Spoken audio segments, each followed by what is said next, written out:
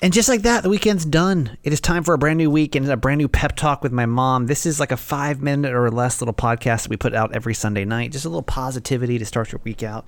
And we thank you so much for listening to it every single week. Mom gets very insecure. So if you like this and you want to send her a DM and tell her you listened to this and you enjoyed it, I know she would appreciate that. And why you shouldn't try to be happy on the way right after this. Hey, it's Kaylee Cuoco for Priceline. Ready to go to your happy place for a happy price? Well, why didn't you say so? Just download the Priceline app right now and save up to 60% on hotels. So whether it's Cousin Kevin's Kazoo Concert in Kansas City, go Kevin, or Becky's Bachelorette Bash in Bermuda, you never have to miss a trip ever again. So download the Priceline app today. Your savings are waiting. Go to your happy place for a happy price. Go to your happy price, Priceline.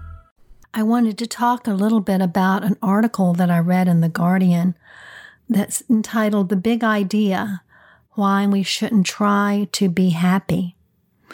And I'll link this in the show notes, but I just wanted to share the closing thought in this argument.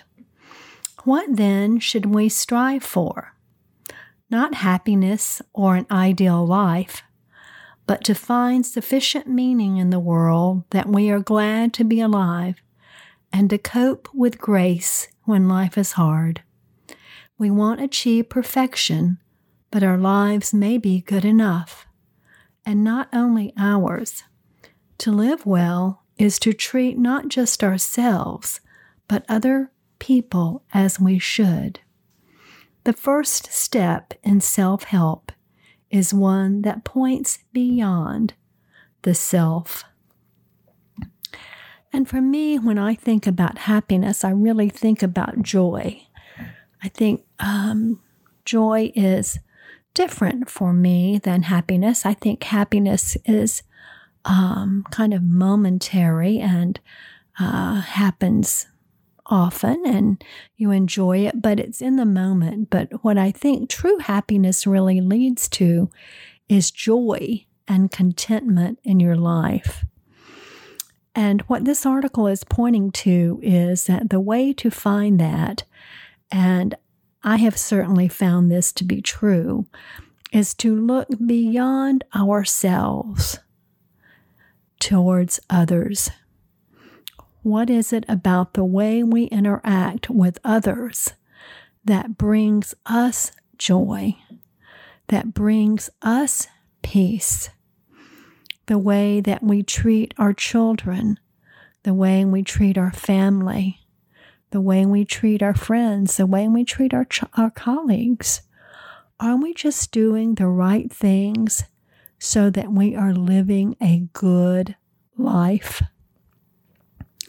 Because when you do those things, I believe that pure joy is the result of all of those things. When you love fully and deeply, and when you give of yourself, there's nothing more that I love than just doing something kind for a complete stranger.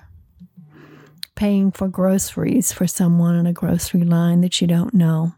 Whatever that is. Even as the little things, such as opening a door for someone and looking them in the eye and smiling and saying, "Hello, how are you?"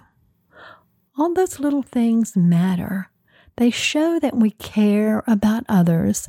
They show that we care about the world and that we're not so self-absorbed that we get lost in ourselves and don't look beyond that.